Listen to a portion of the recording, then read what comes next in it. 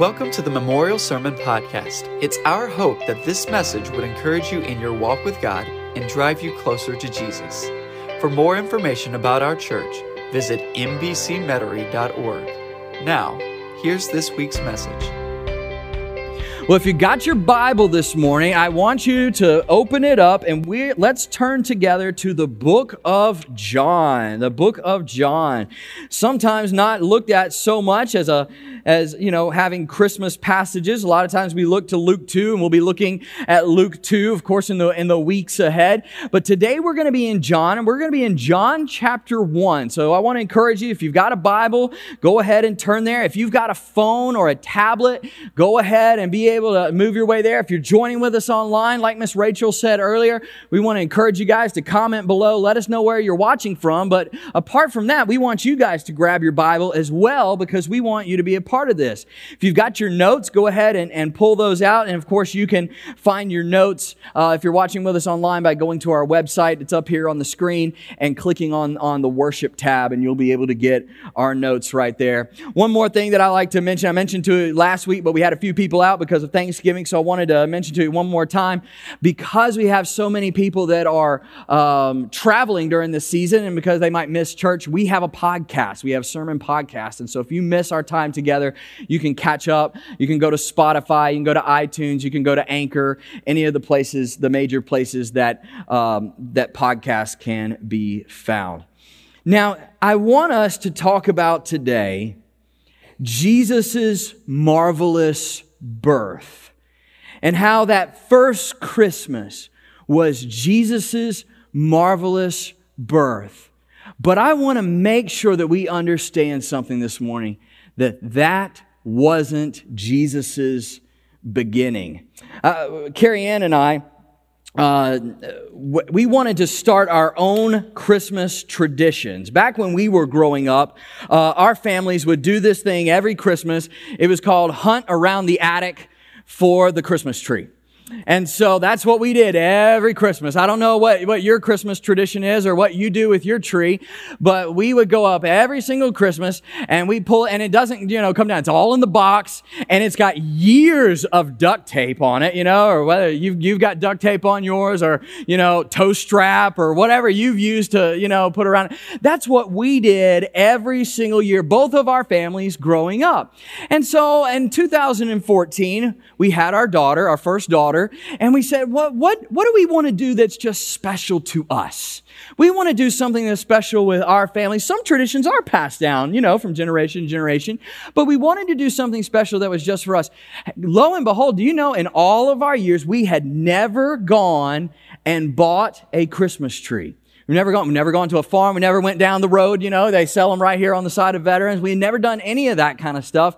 And we had no idea how to do it, but we said, let's try it this year. And so sure enough, we go down and we look at the Christmas trees. We have no idea what we're looking for, but we go and we find one that, looks pretty good at a decent price. And we begin to check out. And I don't know if you've ever bought your own Christmas tree, but what they'll do is you'll have a person, they'll come and they'll shape up the bottom of it, and they'll sometimes they'll cut the very bottom. If maybe when the tree was first cut down, it might have been cut at an angle. They do it pretty quick. But you'll have a person out there and he'll have a little chainsaw and he'll try to shave it just right. And so we're just taking in this whole experience. And what happened is the gentleman who was shaping it up before we put it on top of our car and brought it home. At that point in time, we had a Nissan Altima, and we were about to get sap all over the top of this Nissan Altima. We've just strapped it down like you see, and we're hoping that it doesn't fall off going down Veterans Boulevard.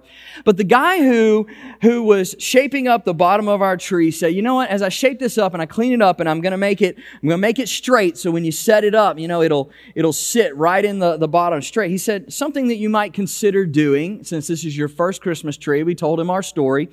He said, you might, as I cut this off, you might just put a little ribbon on there and use this as a Christmas ornament for years to come. And so that's exactly what we've done. We haven't done this with any other tree, just our very first tree that we've had the bottom. And so I wanted to bring this and show you today. This is a little tiny piece of wood. It's got some spray paint on the bottom of it, but this has such sentimental value for me and for my family because it represents when that very first tradition started. And so there are all kinds of firsts when you think about Christmas. And it comes to different people and it comes to different traditions and how they use to celebrate Christmas. And I think about that very first Christmas.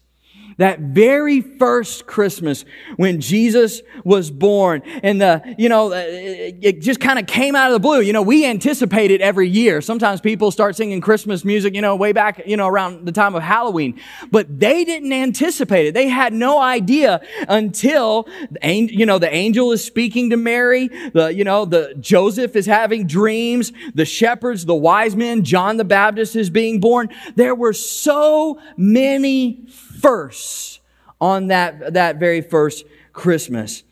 And I think that sometimes that we forget that even with all the firsts that took place with Jesus' birth, that it wasn't His beginning. The same way that when we're born, that is our beginning. But when Jesus was born, that He had existed for all of eternity. I've seen the kids come together and, different families might even do this. Folks that will buy a cake and they'll sing happy birthday to Jesus. And I think that's super cute. But I think that sometimes we can pull ourselves back and maybe not understand the full concept that during Christmas, we aren't just celebrating the birth of Jesus. Now that's important. But we're not just celebrating the birth of Jesus. We're celebrating what is called, listen to me, a big theological word called the incarnation. The incarnation. And the incarnation is simply this. There's some big terms, but it's simply this. It's when Jesus takes on a 100% human form, but He is still 100% God. That's the incarnation. And that's what we celebrate. Next week, I'm super excited because we're going to be singing the song, Hark the Herald Angels Sing. You don't want to miss that. Make sure that you're coming to be a part of that. But sometimes you don't realize how much rich theology is in some of these old Christmas carols that we sing over and over and over. In fact, I tell you what, let's put this one up on the screen just so that you can see one of these verses. And so up here on the screen, you guys know it. I'm going to ask you not to sing it. Wait till next week. But Christ the highest heaven adored, Christ the everlasting Lord. He's lived forever. All right, He's been around forever. Late in time, behold Him come, offspring of the virgin's womb. Now, check this out. This is the incarnation. 100% God, 100% man. Veiled in flesh, the Godhead see, and don't miss it. Hail the incarnate deity, pleased with us in flesh to dwell, Jesus our Emmanuel. Emmanuel means God with us. And so I don't want you to miss this. Even with the Christmas carols that we sing, the incarnation, the incarnate deity, that is what we are celebrating. It's His marvelous birth, but it's not His beginning. That's why I put this quote right there in your notes. I want you to be able to see this. A quote by William Barclay about the passage that we're getting ready to go through here in just a second. It says this, when John wrote this passage, the one that we're going to be looking at, John chapter 1, he was thinking of the time before Jesus came in the world in the body. Let's focus in on that today. And so with that being said, I want you to look with me in John chapter 1. Let's start right here in verse 10. And we're just going to go through a few verses here this morning through verse 15. And in John chapter 10, it says, He, talking about Jesus, was in the world, and the world was created through Him. And yet, the world did not recognize Him. The creator of the world steps into eternity and they didn't recognize Him. They didn't recognize that this is the one who created us. Verse 11, He came to His own. That's talking about the Jewish people. He came to His own and His own did not receive Him. But listen to this. Now, this is talking about all of us in verse 12. But all who did receive him, he gave them the right to be children of God, to those who believe in his name. That is such an important verse, that even though the Jewish people didn't receive him back 2,000 years ago, you and I still have an opportunity to receive him or to reject him. And if we receive Christ as our Lord and Savior, it says that he will make us his children. We can become the children of God through salvation in him. Verse 13, those who believe in his name, who were born not of natural descent or of the will of the flesh or the will of man, but of God. Talking about us being born again. Then in verse 14, this is the part that I really want us to spend some time on this morning. The Word, and I'm going to talk about that here in just a second. The Word became flesh, talking about Jesus, and dwelt among us. We observed his glory, the glory as the one and only Son from the Father, full of grace and truth. John, talking about John the Baptist, testified concerning him and exclaimed, "This is the one of whom I said, the one coming after me ranks ahead of me, because he existed before me." He existed before me. And I think that the Apostle John, who we're reading from today, is trying to communicate so many different aspects of Jesus in this first chapter. But we're just going to look at a very few of them this morning as they relate to Christmas. So if you got your notes this morning, I want you to pull those out, have your pen ready, because the first thing that I want you to write down is this Christmas season, let's remember that Jesus is eternal. Let's talk about how Jesus is eternal. John the Baptist said, he existed before me. We saw earlier about how he was created, how he had an intricate part in creation. So we're talking about his marvelous birth during Christmas, but it's not his beginning. In fact, look with me one more time in verse 14. In verse 14, just the very beginning of that verse, it says, "The Word became flesh and dwelt among us." Now, the word back in this day and age was the Greek word logos. And it was the way that the Greeks described reason and order in the cosmos.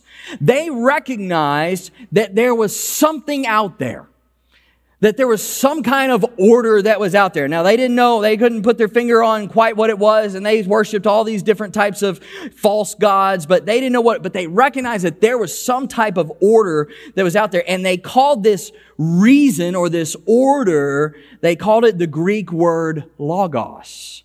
And so what happens is John picks up on that. He says, you know what, I can use that. So he picks up on that, and he says to them, he says, Jesus is the Logos. He is the order. He is the reason behind the universe. He is the wisdom of the ages. And he is not an it, he is a him.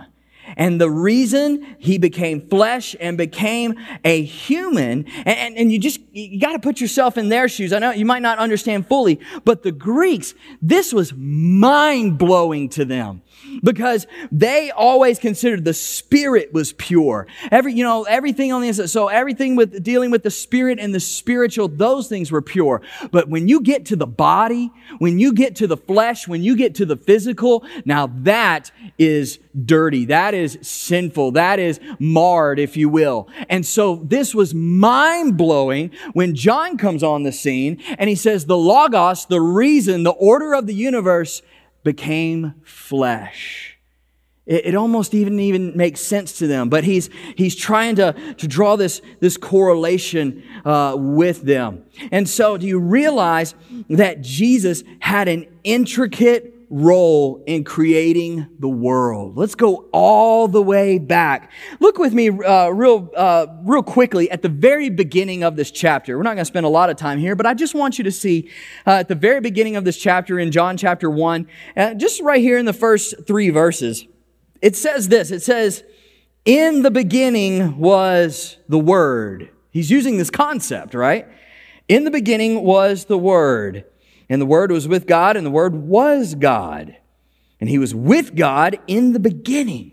All things were created through him, and apart from him, listen to this, and apart from him, not one thing was created that has been created. And so what we see here is that, man, that we're seeing that this taking a moment just to reflect that Jesus, his existence didn't start on that first Christmas, that he had existed for all of eternity. Do you notice the first three words of this chapter? In the beginning. You know, there's another place in the Bible that starts just like that. Do you know that? You know which one I'm talking about. Genesis 1 verse 1. In the beginning. I mean, John is doing this play on words to remind them to take a second and reflect on the fact that this is the same God, the Son of God, who was so intricately involved in the creation of the world. And this same God who is involved in the creation of the world comes to earth, and he comes to his creation. Later on, we'll see that Jesus walks on the water. How does he do that? Because he's the one who invented water. Grab that concept. Later on, we'll see how he rebukes the storm. Like you and I would rebuke a little child for not sharing their toys. How is Jesus able to do that? Because he's the one who invented weather. He can heal the blind. He can make the lame walk again because he invented the body. He can raise the dead. And this is so mind-blowing. Just so mind-blowing as I was just thinking about this and reading through these passages, because he is the author of life. Even death itself can't hold back Jesus. He can raise the dead. He is the Lord of the physical body, and he is the Lord of the spiritual as well. All of it belongs to him. Your physical body, and then the part of you that is here this morning, your spirit that none of us can see. He is the Lord of your spirit. Both realms, physical and spiritual realm. He is the Lord of those. And so if you will be diligent to remember this Christmas that Jesus, yes, he is born, but that Jesus is eternal, it will change your Christmas. It will absolutely change. It will deepen your Christmas like never before. Jesus is eternal. Right off the pages of Scripture. The second thing that I want you to write down this morning is that Jesus is glorious. Jesus is glorious. Go back with me in verse 14. We talked about how he was the Word, became flesh, dwelt amongst us. And then look at this next sentence right here. We observed his glory, the glory as the one and only Son from the Father, full of grace and truth. Now, some of your Bibles may say only begotten. We also get that back from John chapter 3. You know, children a lot of times read or memorize, John 3:16, only begotten Son. Some people will take that only begotten Son and think, oh, well, Jesus was created. No. If we go back to the original Greek, it's a Greek word called monogene. And it literally means that he is unique. It is God's unique Son, not created. And so that's why a lot of our Bibles will translate it one and only. They're trying to emphasize the uniqueness of the Son of God. And so here we can see that he is glorious, and they were able to observe his glory. John was able to observe his glory, especially as one of the 12 disciples. And the Jews had this idea of glory, the glory that you can see. The glory that is manifested. This is what they used a big technical term called the Shekinah glory. It was very dear. And this word Shekinah, it means that which dwells. And it is a word used for the visible presence of God amongst men and women.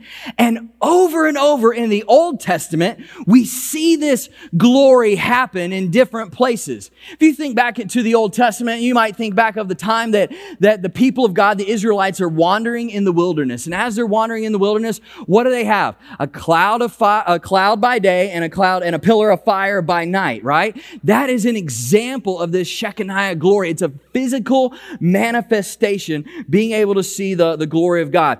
When God gave Moses the 10 Commandments, prior to that whole process, he comes down on Mount Sinai, and there's thunder, and there's lightning, and there's fire, and this is a physical manifestation of the glory of God.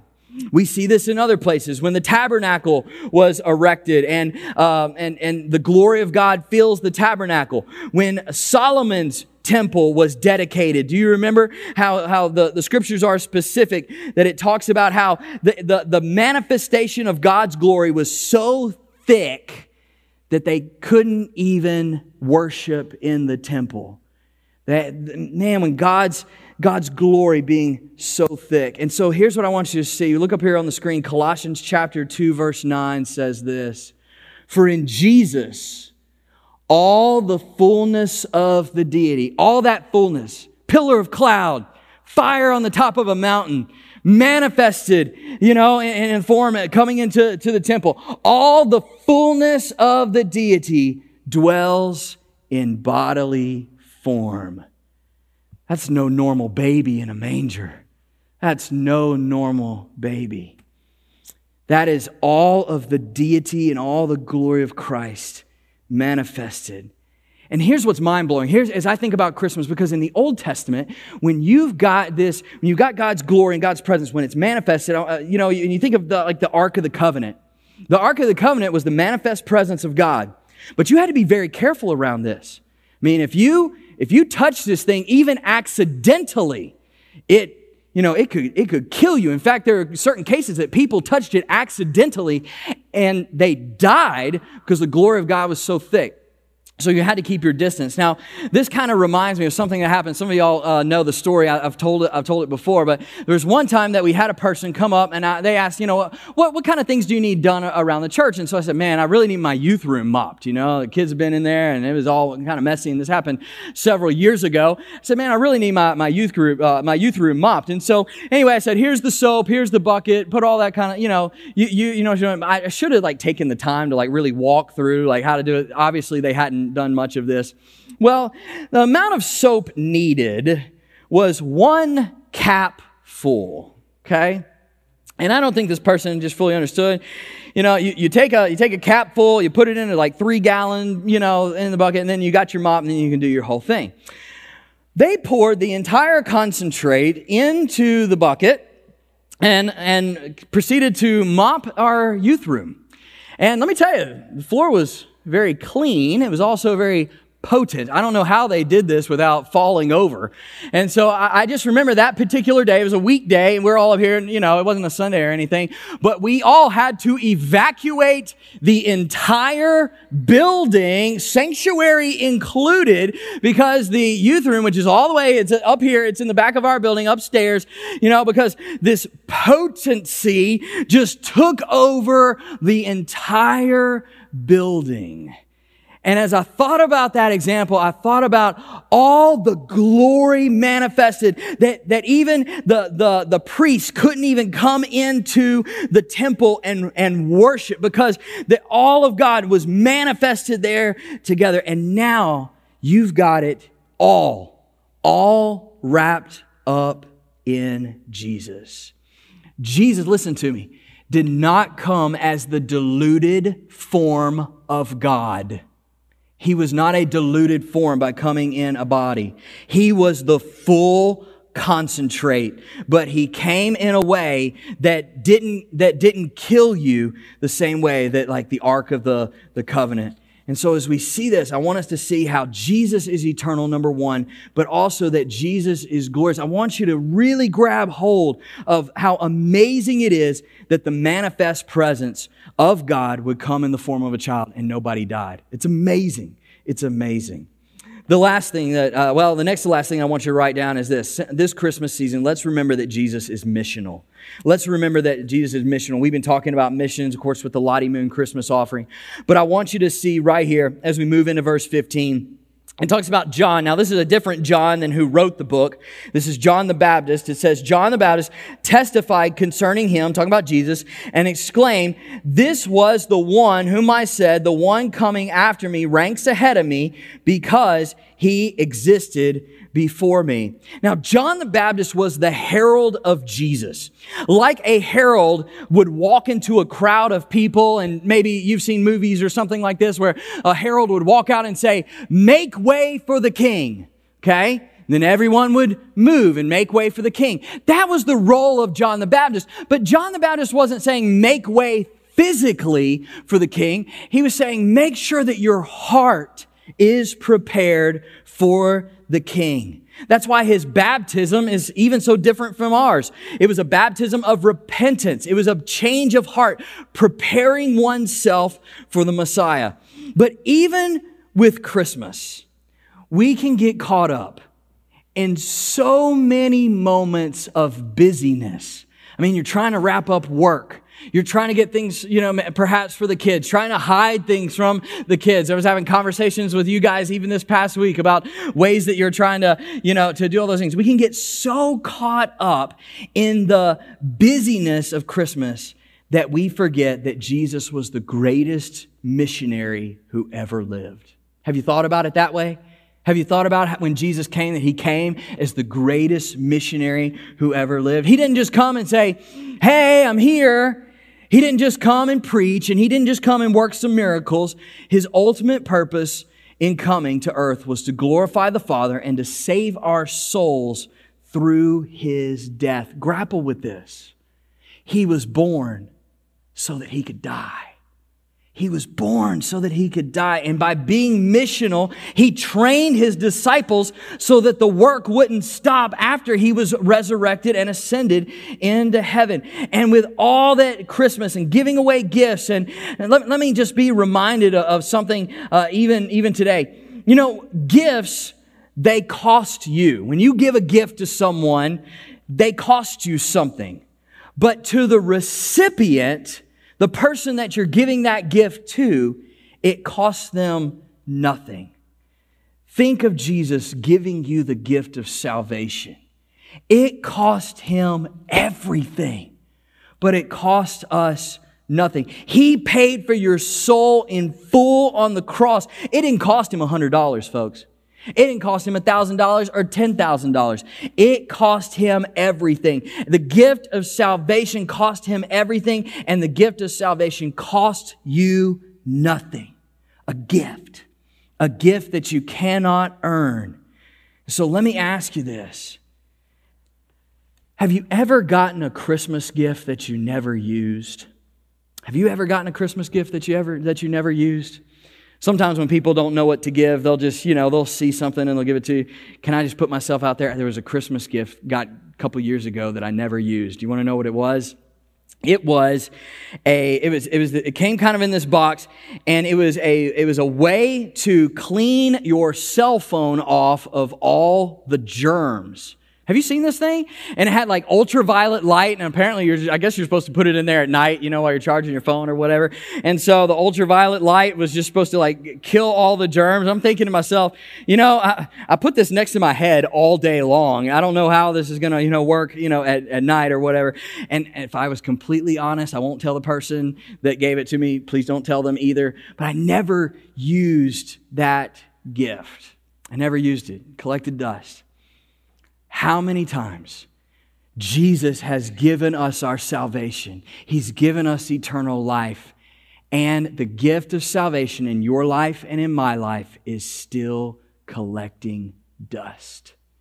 God has called us to, He was missional. He's called us to be missional as well. It is a free gift that cost Him everything. And we don't want to treat our salvation like that. We want to share with others. Have you ever seen a woman who's been engaged and she's got that ring on her finger? Have you ever seen that? She will go out of her way of just like, hey, or, I've seen it. I've seen it with my own two eyes. I've seen them in Costco or in Walmart. So, hey, how you doing? Oh, I'm doing good, They will go out of their way to show you because they're so drawn to that. They want people to see the gift that they have been given.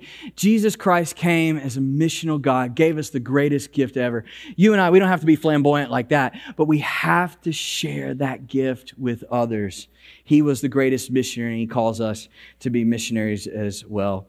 Number 4, I want you to write this down.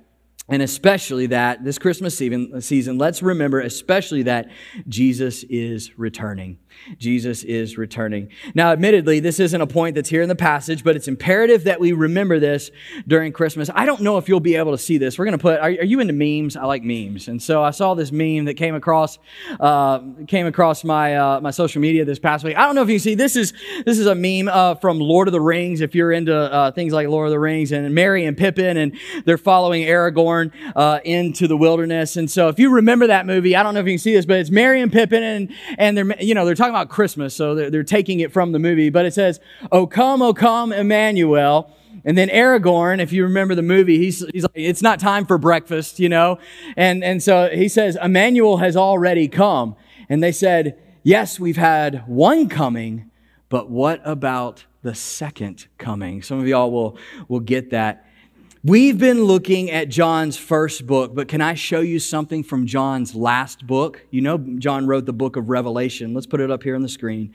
Revelation 19, 11 through 12. Hang with me, we're almost done. It says right here in chapter 19, verses 11 and 12, Then I saw heaven open, and there was a white horse, and its rider is called Faithful and True. It's talking about Jesus. And with justice he judges and makes war. In verse 12 it says, His eyes were like a fiery flame, and many crowns were on His head. Now this is much different than baby in the manger. This is Jesus on the white horse, okay? Tongue like a fire, His eyes are like a fiery flame with many crowns on His head. And He had a name written that no one knows except Himself. And I wanted you to be able to see this next verse, big and bold. It says that He wore a robe dipped in blood. Why was it dipped in blood? Because He gave His life for us. And His name is called, are you ready for this? Exactly what we've been talking about. The Word of God. When Jesus came the first time, no one could have predicted it. No one could have predicted that first Christmas, His coming. It just happened. And we celebrate that surprise encounter every single year, and we call it Christmas. I wonder what we're going to call, years into eternity, I wonder what we're going to call His second coming.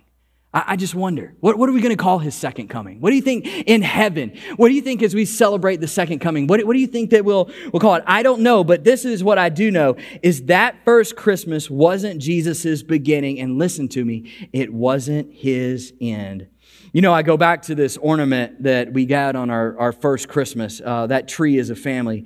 And for years to come, I will have a piece of that first Christmas with my family.